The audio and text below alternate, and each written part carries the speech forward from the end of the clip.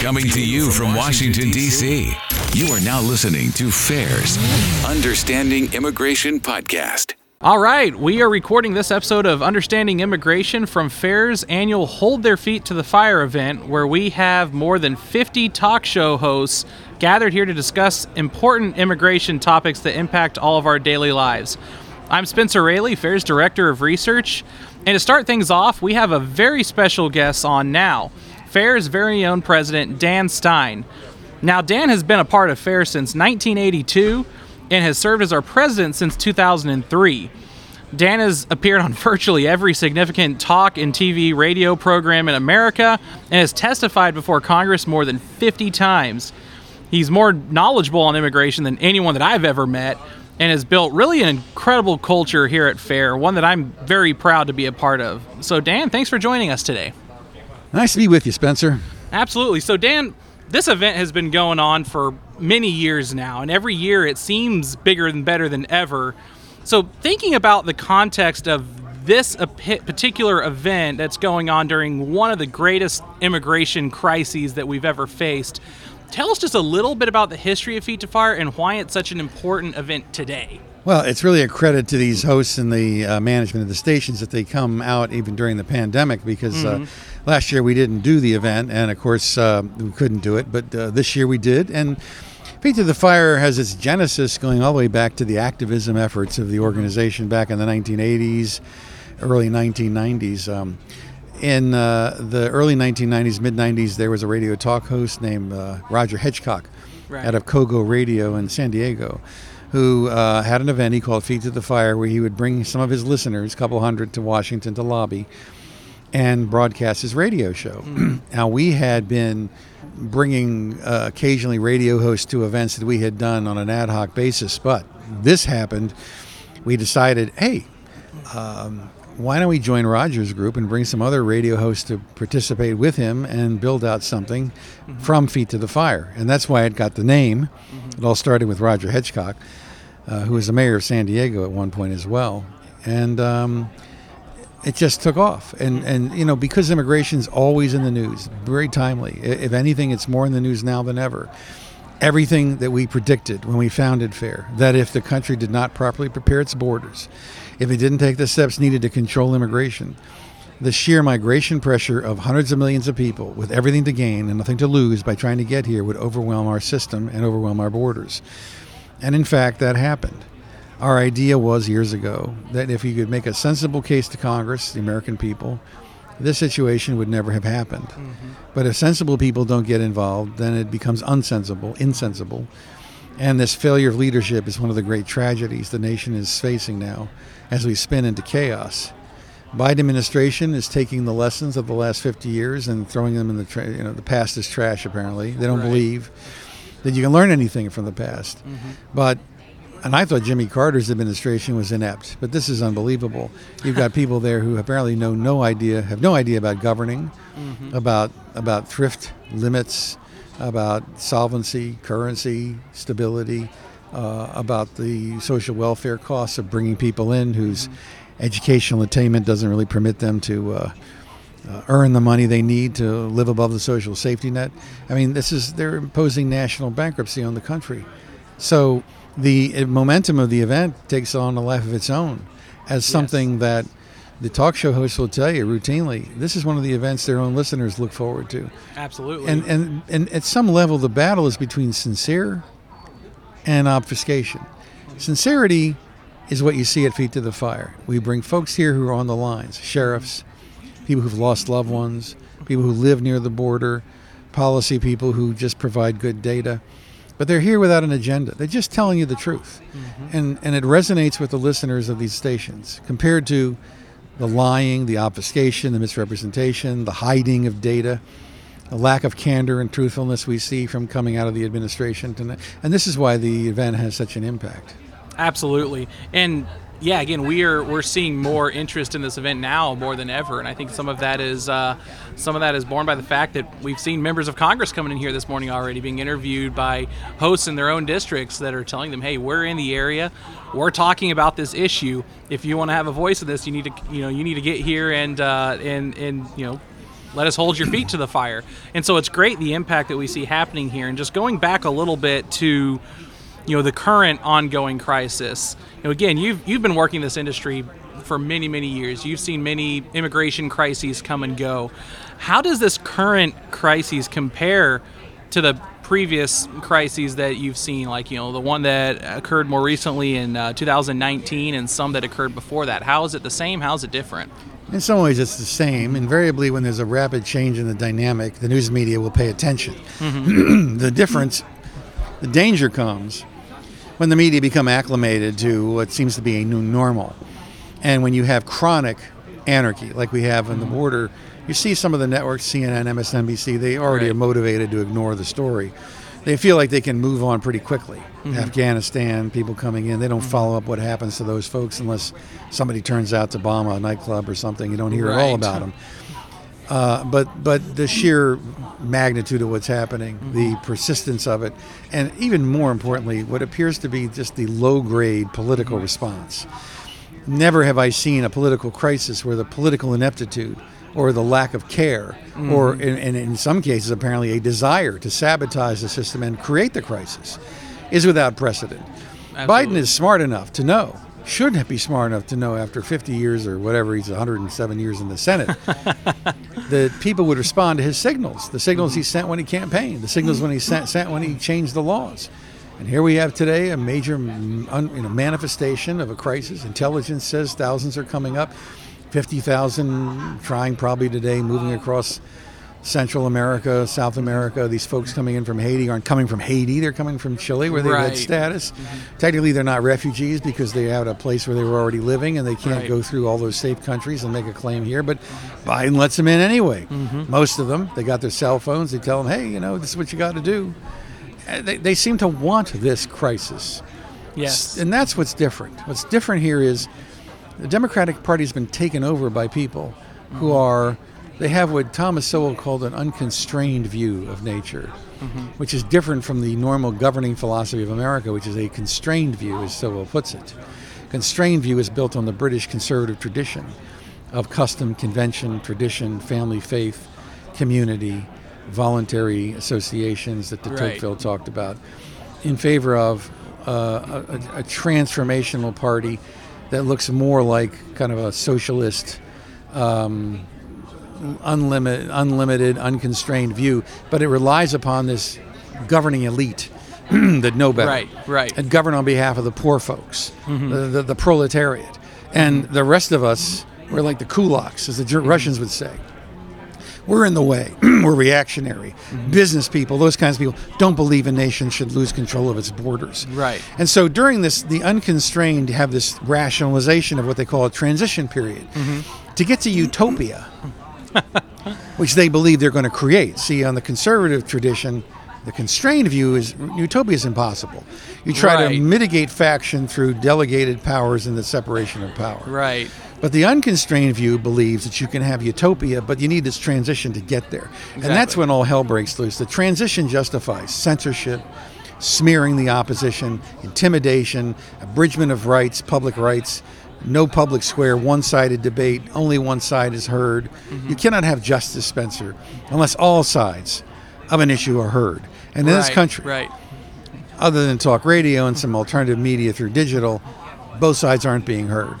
Biden seems to have an alliance with the tech lobbies and others to prosecute quasi-government censorship, which is the greatest danger America faces right now to its political health. That and extraordinary undemocratic voting patterns that enabled untraceable voter fraud. This is really getting out of control. These things all tie back to immigration. A, because the Democrats want to import people who are going to vote the way they want them to vote, and B, because document security is fundamental to preventing vote fraud, neither of which Democrats seem to want. The Democratic Party is not the party it was in the 90s, not the party it was 20 years ago. That's why you can find sound bites of people, octogenarian politicians like Schumer, the Clintons and folks who are saying things now that sound like Donald Trump. What happened to the Democratic Party? Well, they no longer represent organized labor, taken over by this elite cabal, not in touch with the average person, who believe that their governing philosophy does not require input from the average American. We're supposed to sit down, shut up, and do what we're told. Absolutely. And you see that transformation evident in some of just the policy changes over the last few years. You see a number of unions that are very concerned about the representation of their workers because they know that many of their companies are, opting for foreign labor, both legal and illegal, over their own represented workers. And just a few short years ago, that was a cornerstone belief of the Democratic Party. The structure. Democracy doesn't work if the corporate model is not attached to the people. People bestow a charter that gives corporate liability for the accumulation of capital and leveraging it for financial purposes in exchange for a commitment to the community where the company is.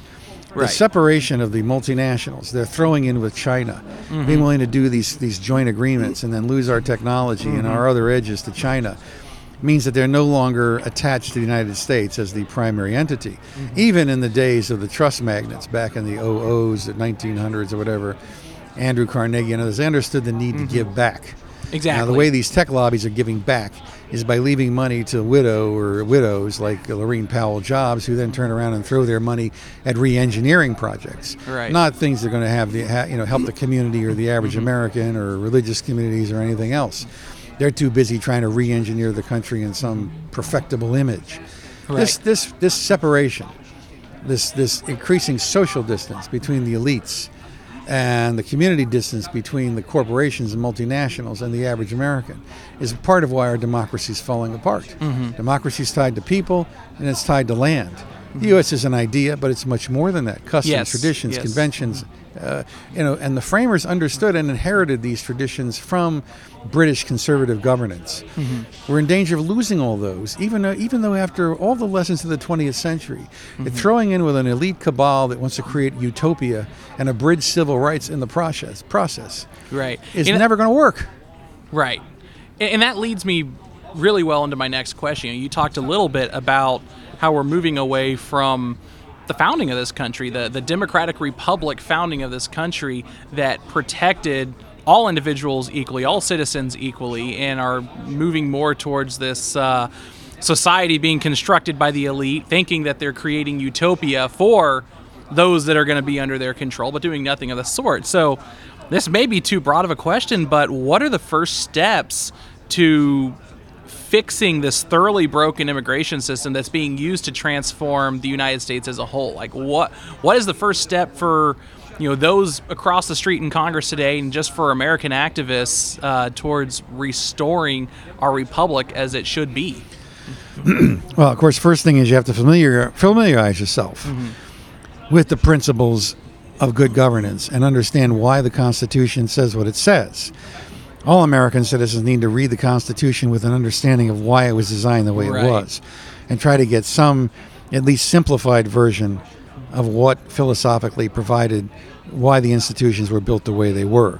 There's a reason they exist. There's a reason that the current Democratic Party does not like them, but they're built on small r Republican principles of electing people who try to provide a refined process, but in the end it's still representation. And they also need to understand the customs, traditions, and history and legacy of the country, and why those lessons are important, and not trash the past. And then thirdly, if you live in a state where people agree with you, and the data and census show people are tending to aggregate within communities where they share political views, well, then you need to talk to people who live in other states. If you live in a state like Texas or Florida, but you have relatives who live in Massachusetts or New York, email them about the immigration problem and the crisis, and let them know what you're facing. Let them know why it matters. They can't hear you. They don't understand what your concerns are. Where they are is based on an unrealistic view of governance. And if they don't hear your point of view, we can't spread the word. So don't just talk to your neighbor, all right? But learning, educating yourself, teaching others, joining FAIR, fairus.org. When you become a part of our team, you don't have to spend a dime. You just put your name in for your emails. You get all of our great information, content, material, research reports, which your able team produces in our research department, Spencer. And you have, forewarned is forearmed. I mean, one of the great things about what's happened is Americans are now aware. Our members are. Our membership is huge. people knew in ways they never could have in the 1980s. They know about the immigration issue. It's in the news every day. Right. And they learn, they educate themselves as the issues come along. They can see what Biden has done. They understand it. They might not have, in 1979 when Carter said, come from Cuba, open arms and open hearts. Right. Obviously, the Biden people are selective in who they let in. The Cubans they don't seem to care about. But they're being sent back now. Yeah, right. They're very clear that they, but, that's ultimately, politically, strategically, what this organization and the movement have to do. We have to convince the Democratic Party that the Hispanic vote will never be like the African American vote.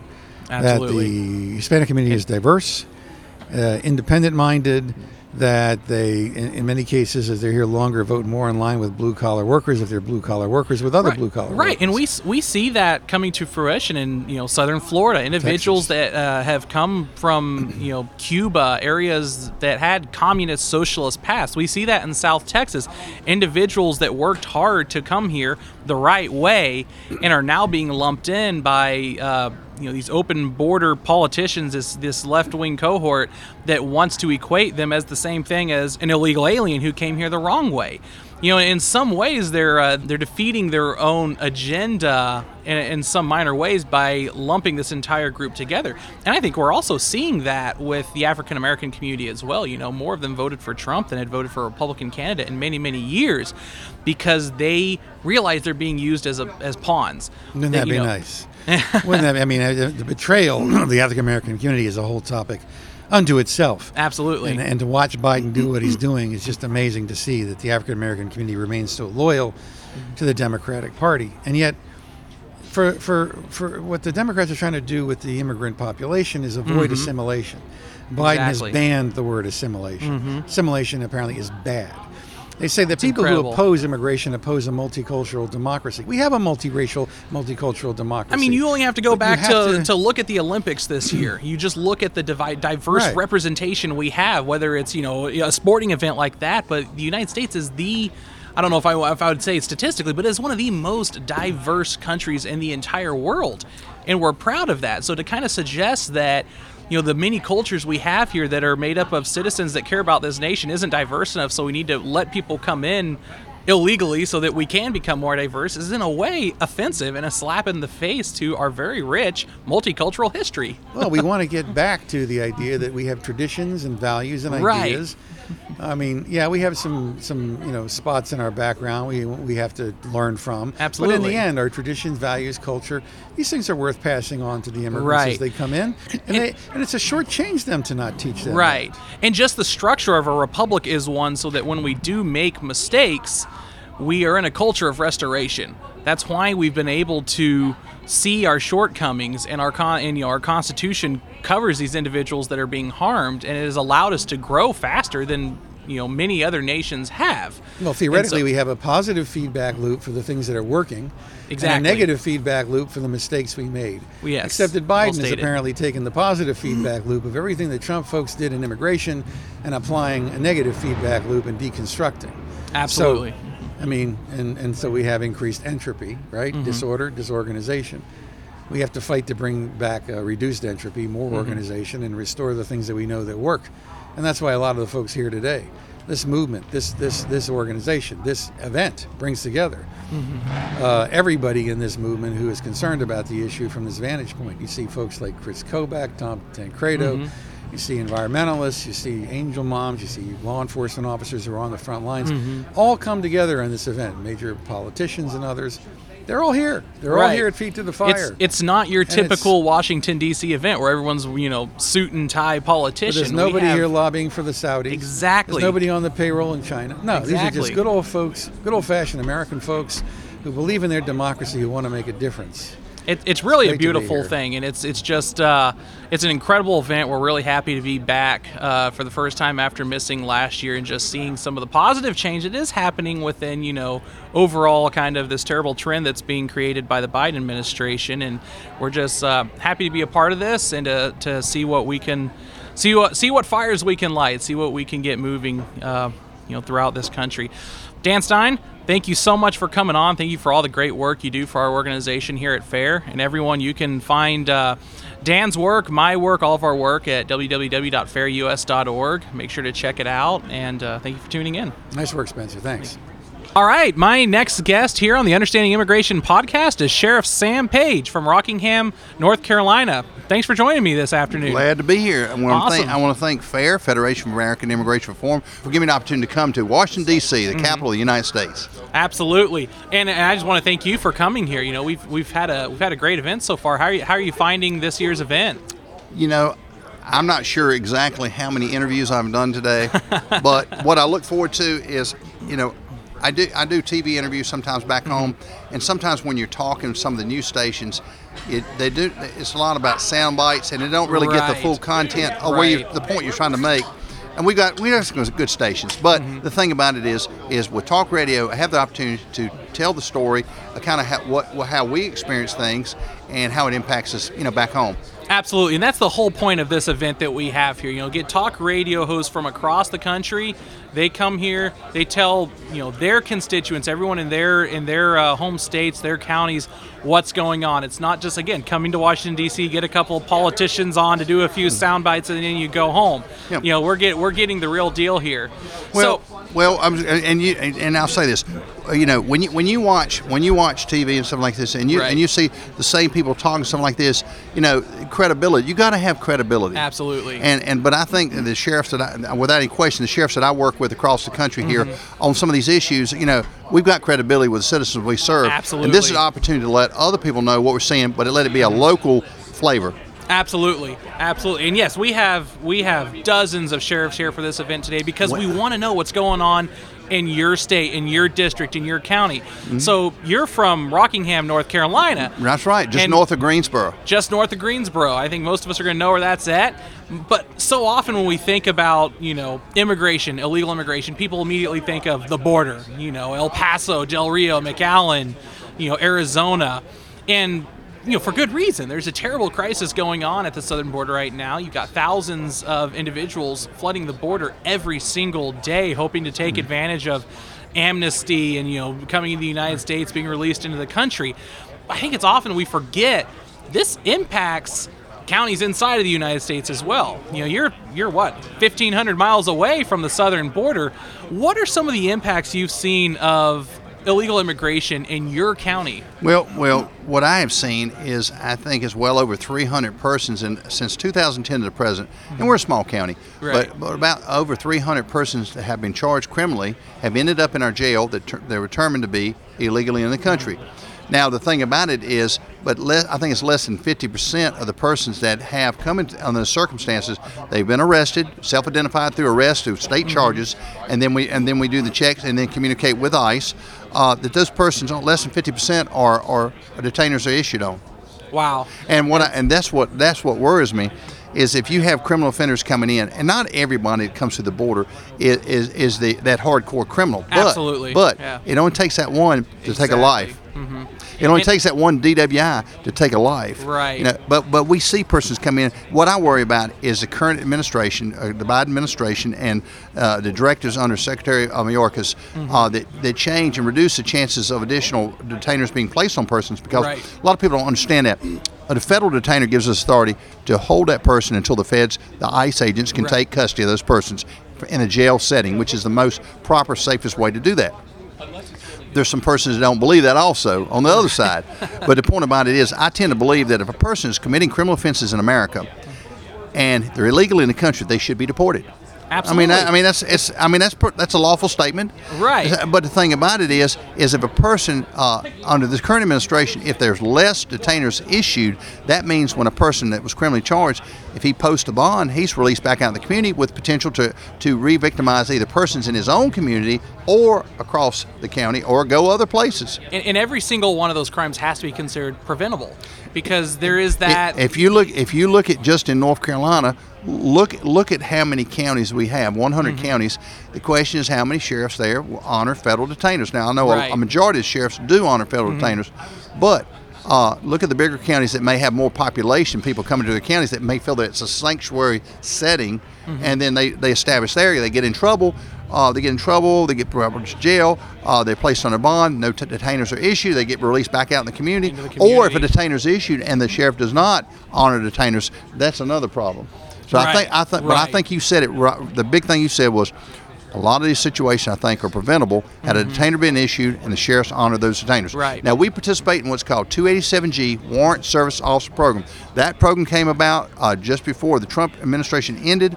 I think there's about 30 sheriffs, maybe 30 sheriffs in North Carolina that participate on the Warrant Service Officer Program. So when a person is criminally charged, he's determined to be illegal in the country through the process, we notify ICE. If they issue a detainer and an administrative warrant, we can serve the administrative warrant, the ones that have the authority, and we can honor the detainer. And then when the person is ready to be released, we notify ICE for pickup. They got 48 hours. Absolutely. Very simple. It's a good Absolutely. process, good, safe process. Absolutely. You know, another angle that comes into this is if you have ICE officers, doing their job, they know where an individual is that has a, they need to go arrest and put into proceedings.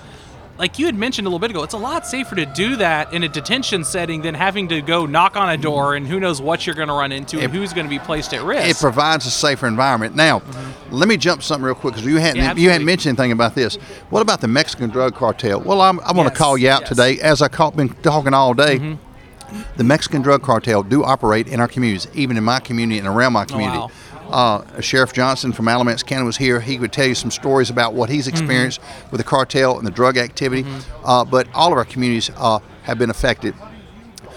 A little over a year ago, there were 4 members of the Jalisco New Generation Cartel that were arrested in Axton, Virginia. That's 5 minutes north of the city limits where I live. Been operating for about 3 or 4 years, my understanding, according to the DEA out of Virginia. But also, 4 days later, 10 were arrested, same cartel, down in Charlotte, that linked back to California. So the thing about it is, it's not if they come, when they come, the cartel already here. Your MS-13, are operating in about 1,200 cities. I understand what I read. The cartels are around. When we stop somebody or deal with somebody that's dealing heroin or fentanyl, I tell everybody, I used to wonder, who are they affiliated with? They're selling that product, which is not made in the United States. They're selling product. They're working for the cartel. They're part of the cartel, and they need to be punished appropriately. Absolutely, according to the law. And again, it's so easy to think this is just a border issue, but this is happening in your district in North Carolina. And so it's important that whether you live, in Arizona or Texas along the border, or if you live in Des Moines, Iowa, or if you live in North Carolina, this is an issue you need to care about. This is an issue that will impact you. You've heard me say this for almost 11 years. If we fail to secure our border, every sheriff in America will become a border sheriff. We're there. We're there. We're there. We're border sheriffs. I think it was 28 people died due to heroin fentanyl overdose last year in Rockingham County. It's tragic. Okay. It's tragic. But nearly 400 overdose calls for assistance where we had to come in, and some of those were Narcan was utilized to save the lives. My guys, the paramedics, the firefighters, the rescue squad members, they are saving lives every day with Narcan. But to me, what bothers me is when things seem to be normal or the regular and stuff like this, people start, it loses the effect. Ladies and gentlemen, heroin overdoses, fentanyl overdoses, any type of overdose is not acceptable. Yes, absolutely. You see a tragedy every day on the news, eventually you kind of lose your sensitivity to it. It's happening in counties large and small in North Carolina. But it goes back to it. The first responsibility of government is to protect the people. We must secure our borders operationally before we have any discussions in Congress about immigration reform. Absolutely. I don't think anybody argues that the immigration laws, some of the laws are outdated, but the point about it is it's just like running the water in the bathtub. You got the plug out and it's still fun, and the water's still rolling. It's just going to continue rolling. That's what you got at the border right now, and the people in America need to wake up. We need to as we hold our local officials accountable, we need to contact our senators. There ain't but 435 representatives, and burn those phones up and call them and write them and email them and tell them that they need to not forget that they serve the people. It's not about an election cycle. It's about protecting the people in America. Right. And that's what this whole event here we're having today is about reminding our elected officials just down the road who they serve. Can I give a thank you? Absolutely. I want to thank the United States Border Patrol, CBP. I want to thank them. I want to thank our ICE agents. I want to thank our DPS officers and troopers. I want to thank all these governors for the hard work they're putting in to try to protect our border. But remember this, these guys are protecting America's borders. And if we don't stand up and protect our borders, our country won't stand very long. Absolutely.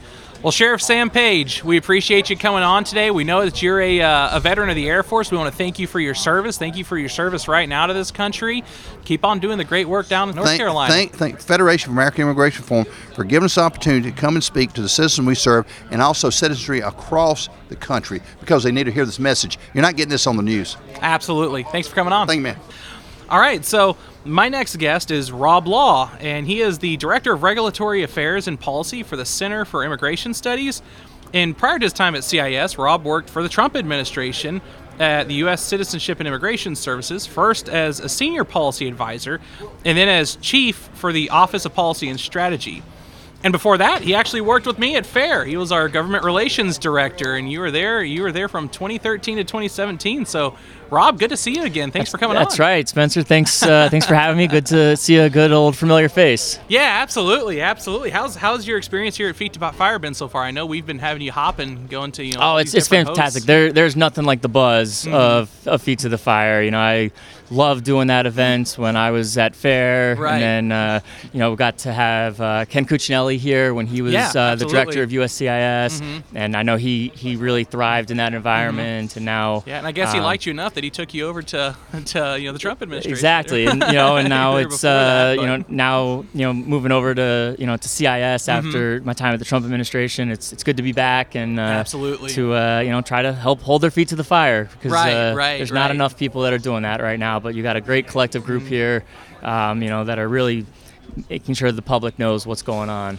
Absolutely, and for any of our listeners that don't know, CIS and FAIR, we work pretty closely together. We share a lot of information. We're always citing each other in our work, and so very closely tied. And a lot of good stuff happening. Just this event we're having right now. It's great to be able to bring individuals from other immigration organizations over to just hold everyone just two blocks down the street. Hold Congress's feet to the fire, hold the president's feet to the fire, and really it's just kind of a change of pace from most of the events you get in Washington D.C.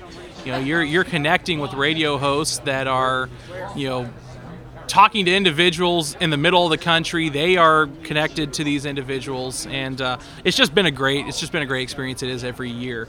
So we had some breaking news come on this morning, while we were getting ready for this event. I guess for all of our listeners, it'll be probably a few days old at least by the time you hear this. But we learned that the Senate parliamentarian ruled against the Democrats' second attempt to stuff amnesty into their, I guess, reconciliation wish list at this point. So, Rob, you're an expert on this. So tell me just a little bit, what is going on with that? Is it dead now? What's the future of amnesty and reconciliation, and what's the next step for Democrats who just seem completely determined to get an amnesty passed? Sure, and I'll tell you what, one thing about Feet to the Fire is no matter what time of year you guys have this event, it always seems to correspond with some major immigration event. I mean, I remember back in 2013, my first year, the Gang of 8 bill dropped, I think 2 days beforehand, so there's already buzz about that. I think we had Supreme Court rulings one year, and now, as you mentioned, the Senate parliamentarian ruled this morning that the second attempt to basically ram an amnesty through on a strictly partisan basis is unsuccessful. And really, this should not be surprising, and it's frankly, I think, just very disingenuous of the Democrats to even try this. Right. When people say, what in the world is budget reconciliation? That's a great question. It's this very archaic and arcane procedural mechanism where, you have the budget, which is what keeps government going. Absolutely. And you're allowed to tweak it. And only require 50 votes as opposed to, your filibuster required 60 votes in the Senate. But it can't just be anything. It has to have a primary purpose of the budget. Immigration, and in particular amnesty, not to mention that there was also massive increases in legal immigration. Absolutely, in yeah. this We bill. often miss that. It got overlooked. The amnesty was so alarming, but that was also very important as well. That is immigration policy with a big old capital P. Of course, it impacts the budget. Everything impacts the budget, but it is to not. Some degree, it is. The budgetary impact is incidental. It is about legalizing illegal aliens. It is about giving green cards to folks who otherwise wouldn't get them either today or earlier than they otherwise would. Right. And this was a loser of an argument, and there was a concerted effort to basically, I think, bully the Senate parliamentarian. People started talking about her, dropping her name, and there were speeches on the House and Senate floor about it. And then you had the cyber bullies who got on Twitter and started saying things. It's disgraceful. And they put forward this argument that, it impacts the budget. And the amazing thing is the first argument, which, you're supposed to lead with your strongest argument, at least that's what I was taught in law school, was that, the amnesty impacts the budget because it will be a net negative to the country. So, there you go. All you've heard for years is about how immigrants and illegal aliens are contributors. Some of them are the best and brightest and valedictorians. Well, apparently they're a real net fiscal drain, but that was the hook that they were going for, that it will be a deficit. Right. To the budget, and that's supposed to be a good thing. So we needed more money to cover that. So we need it. Well, at least they're finally admitting that. And so I guess that one's out. So she rejected that a few weeks ago. And instead of just saying, all right, we tried, but she held firm. She did her job, frankly. They said, we're coming back with a plan B. And obviously they had to huddle in their dark caves and figure out what in the world can we do. So they made this other attempt, which is rather ridiculous. There is a little-known provision in our immigration laws. It's an immigration registry. Right. And basically, this was the date that was used to allow the population that qualified for Reagan's amnesty of 86 to say, this is the date that you had to be here. Well, the 86 amnesty was legislation. It was passed by a House and a Senate and signed by President Reagan. That is the way you're supposed to do it. If you want to appropriately passed, even if it was a bad bill. It may have been a very poor policy decision, and it was, but at least they did it through, the Schoolhouse Rock way of doing it. Well, they just said, what we can do? Let's just redline that date of sometime in the late 70s and just move it on up. Maybe it's 2010. Maybe it's January 1st, 2020, 2021 even. Who knows? Right. That's how we can do that. Yeah, that's even less persuasive of a claim. And today we did find out that the Senate parliamentarian yet again ruled against them. So at this point, I don't know how they could possibly muster anything else. Right. We're hearing a lot of talk about even possibly firing the Senate parliamentarian just to pass an amnesty, which is ridiculous, dangerous, in fact, in my opinion. So if they were to go that radical route, would they lose some of their support? A Senator Joe Manchin or a Sinema? I mean, is that even a realistic path that they could attempt to take? If any of those senators that you just named are truly the moderates that the media describes them as, it absolutely should. Because all it would take is just one of them to defect. And it's over. All of a sudden, it's Chuck done. Schumer is no longer in control of the Senate, and all of a sudden you actually start to have accountability and oversight. And it seems like it might just be too much, but I've noticed little too many crickets, I think, on the immigration stuff. I've heard Manchin complain about $3.5 trillion is too big, or this provision or that provision, but it hasn't specifically said, I find amnesty through reconciliation objectionable. Right. Which is interesting because if you look at polling from West Virginia, or really the entire nation right now, individuals, Americans don't want to see an amnesty passed. In some ways, it looks like for someone like a Manchin, it could even be a political suicide.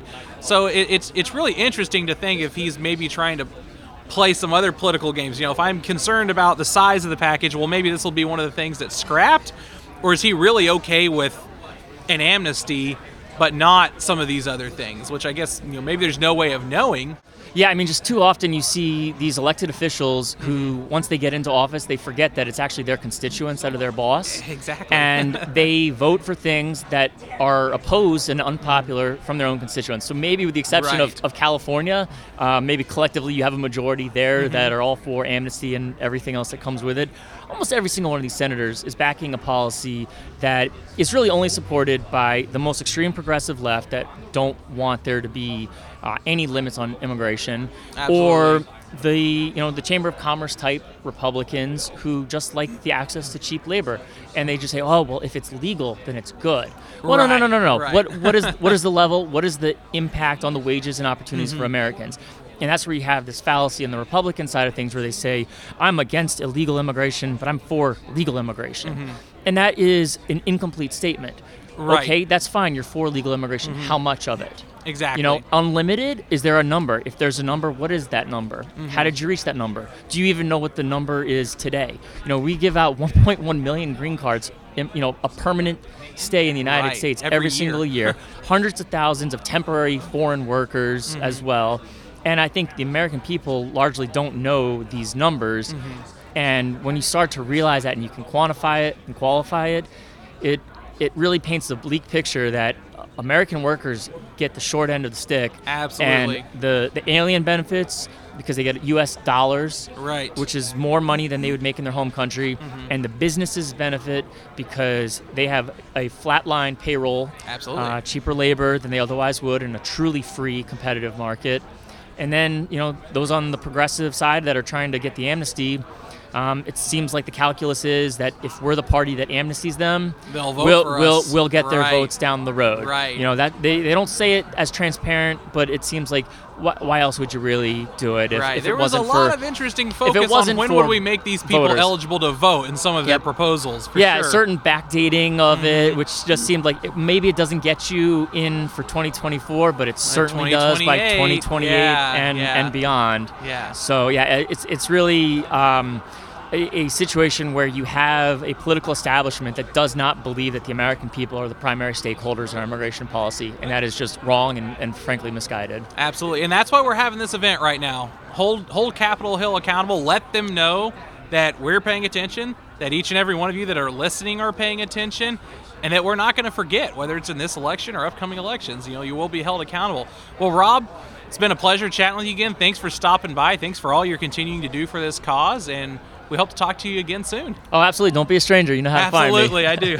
Thanks, Rob. Take care. All right, now I'm going to kick it over to my co-host, Preston Hennekins, for his special guest. All right, thanks, Spencer. So once again, we are here recording live at FAIR's Hold Their Feet to the Fire Radio Row event. Sitting with us now is FAIR's senior fellow, Mark Morgan, the former commissioner of Customs and Border Protection under President Trump. Mark, thank you for joining us. Thanks, Preston. I'll tell you what, first of all, thanks because you're one of the few that actually got the former title right, Customs and Border Protection. They always say Customs and Border Patrol. Right. And everyone knows Border Patrol is, of course, a part of CBP. Exactly, right, But right. yes, of course, is Customs and Border Protection.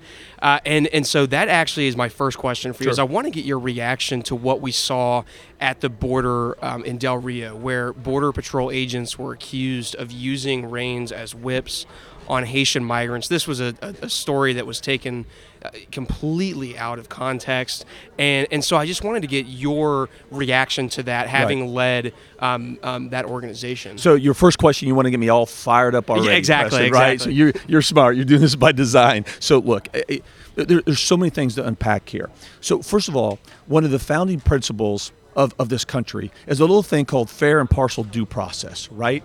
And what happened to that? It went out the window, completely abdicated, completely violated. Everybody jumped on the bandwagon, condemning, vilifying, scapegoating, ruining these agents' careers and their reputation without asking a single question, without even allowing the investigation and inquiry to even begin. And here, President, here's what's really disgusting.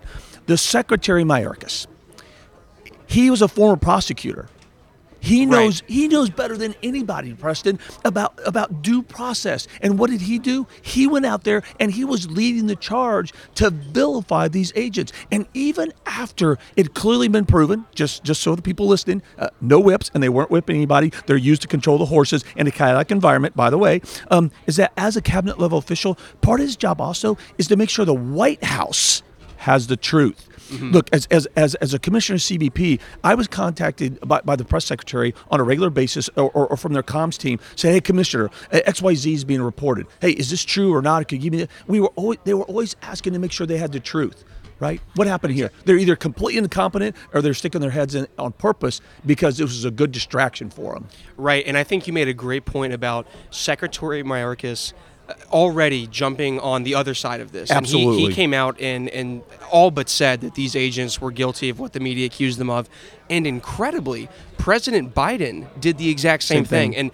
when the President of the United States gets on, he is the biggest bully pulpit in the world, being President of the United States, and he comes out and says, we are going to get to the bottom of this, and something wrong happened. This is not who we are. But as you said, nothing wrong happened. These were agents who were essentially just doing their job, and they were being attacked for by the President of the United States. That's right. What happened to President Biden being the great unifier? If he was a unifier, what he would have said is, okay, folks, let's tamp down the rhetoric. Okay, let's make sure that as America, we support that little thing called due process, right? Let's not jump to any conclusion. Let's let the investigation pan out, and then after we get the results, then we'll let you know, and we can go from there. That's what he should have been doing as a unifier. But he didn't just jump on the bandwagon. He said, right, quote, the individuals were being strapped, lie. They were running over people, lie. And what's another thing that the President of the United States said? The most powerful man in the free world, they're going to pay. Exactly. The president saying they're going to pay. And listen, one last thing about Secretary Marcus, because I have to, because everything that comes out of this man is a calculated social activist lie for this administration, is that when he was down in Del Rio, he actually did okay on this to begin with. I have to call balls and strikes. He actually said they weren't whips. And then what happens? He goes back to D.C. 20 hours later, and where does he go? Shocker, wait for it, CNN. And all of a sudden, quote, now what he saw 20 hours later were these Border Patrol agents, quote, Secretary, weaponizing horses to attack children. And now they're supposed to get a fair, impartial hearing. It's unbelievable. It's so I'm stealing somebody else's word. They say it's sick, and I agree. That's what it is. No, it absolutely is. And this kind of dovetails into my next question, which is just the way that the administration has handled the border just broadly. Obviously is a huge difference from how you did it during the Trump administration. In your opinion, what is the number one thing that this administration has done to create the crisis that we're seeing right now at the border? First of all, I got to make sure that I need to say this, that this administration, first of all, inherited the most secure border in our lifetime. A fact, period. Okay, next. To answer your question, the Remain in Mexico program. Out of all the network of tools, policies, and authorities that President Trump provided us to secure the border and stop illegal immigration, Remain in Mexico. And here's why I say that. The driving force behind the massive illegal immigrant crisis that we've experienced were families that were illegally coming into the country, because we had a very bad court case called the Flores Settlement Agreement that said you could not keep families for more than 20 days. You can't get through the immigration process in 20 days. So what that equated to, which I think everybody knows by now, the infamous catch and release. You come to the family illegally. That was your passport in the United States. We had to release you by that court order, never to be heard from again. The Remain in Mexico stopped that loophole. They closed the loophole. We stopped and ended catch and release. And by February of 2020, we had reduced the illegal flow of unaccompanied minors and families by almost 80%. It worked. It was effective. And this administration on day one got rid of it. And I think that's for our listeners, we've had podcast episodes about the Remain in Mexico program and how important it was, as Mark just said. And so my final question for you, Mark, I want to play a bit of a hypothetical with you. Sure. Let's say that a Republican or someone wins in 2024 and asks you to come and be a part of the administration in a similar role or perhaps in a different role. What is the first thing that you're doing in a new administration to take control of the border and to take control of our immigration system? Work with Mexico immediately to reinstall the Remain in Mexico program along all 2,000 miles of the U.S.-Mexico border. The second thing I do is reengage the Northern Triangle countries that we did and secure, once again, unprecedented asylum cooperative agreements, which said if you have a legitimate asylum claim, you should file it in the first safe country you come to, and you should be barred from filing asylum in the United States if you did not take advantage of that. The third thing that I would do is fix the credible fear standard, which there is no standard at all. You say the magic words, you're automatically entered into the asylum process. We have to fix that. We also have to apply consequences, which means we have to fund and give the ICE the ability to actually enforce that INA by detaining people. If you illegally enter the border, you're going to be detained while you go through the immigration proceeding. And if it's found to be false, you're going to be removed. And the last thing we need to do is build the wall. Excellent. Everyone at home, we have been talking to FAIR's Senior Fellow Mark Morgan, former Commissioner of Customs and Border Protection under President Trump. Mark, thank you so much for stopping by and talking with us here Thanks, at Feet to Preston. the Fire. Appreciate it. Thanks. And we are interviewing Matthew Tregesser, our press secretary, but who also is responsible for setting up and managing this entire event that we have here at Feet to the Fire 2021. So Matthew, thank you for coming on. Thanks for having me, Preston. So I just want you to give a sense to our listeners who maybe haven't experienced one of these events before, don't know what this is. If you could just succinctly tell us what Hold Their Feet to the Fire is, what the event's purpose is, and why we do this every year. Sure. So this is FAIR's 14th annual Hold Their Feet to the Fire. It's a massive radio row. In fact, it's the largest radio row in the entire country, believe it or not. Every year we have about 70 radio hosts, radio stations that come to this event. And they come from all parts of the country. I mean, we got people from Hawaii, Florida, Texas, New England, really all over the country. And it's really an opportunity for these hosts, immigration experts, administration officials, lawmakers, law enforcement, really a wide range of people to come together, talk about immigration reform, talk about what needs to be fixed to fix not only the border crisis, but also longer-term goals. You know, some of the issues that we're facing now, whether it's the southern border or visa programs, they have been issues for this country for many, many decades. We've seen very little improvement, and this is an opportunity to really hold, this administration, the Biden administration, their feet to the fire. Lawmakers in Congress who are, open borders lawmakers and who are really just jeopardizing our country right now with what they're advocating for. So it's a really cool event. This has been an absolutely incredible year because this is the first time in almost a decade that we've changed venues. So we're outside now on this rooftop. It's amazing. But it's really been an awesome 2 days here. So awesome. We love to hear that, of course. Now, I want to just ask you, just to get a sense of this, how much planning goes into this? When do you have to start planning for an event of this size and this scope? What goes into it? And just kind of explain for our listeners again just how big of an event this is, and your role in managing it. Yeah, I mean, it takes a long time to do this. I know it's a 2-day event, but there's a lot of logistics that go into this. I mean, we're planning way ahead, maybe 5-6 months ahead, and it's just really it takes a lot of teamwork to get this running. We got people from the event site, the vendors, people on staff, booking guests, booking the radio host. A lot of coordination, and it has to be flawless because they're only here for 2 days.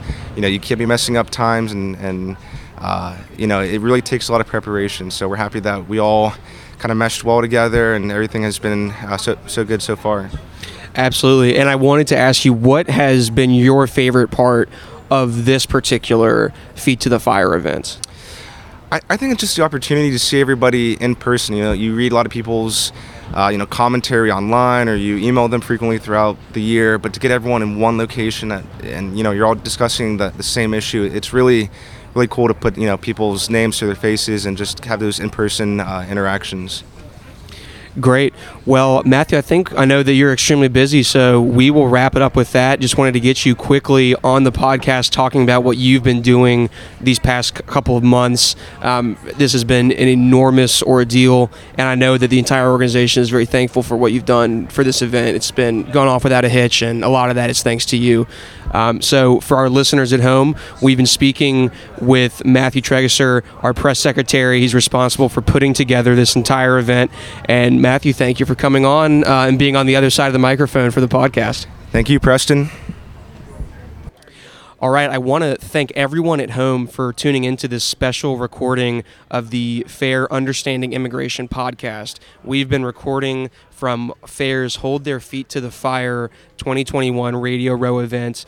This was a really, really interesting event. We had a lot of lawmakers, a lot of immigration policy analysts, and a lot of activists in Washington, D.C. for 2 days to come and discuss one of the most pressing issues our country faces, which is immigration and the continued failure of the Biden administration on this issue. So we thank everybody for tuning in. And until next time, this has been Understanding Immigration, presented by FAIR.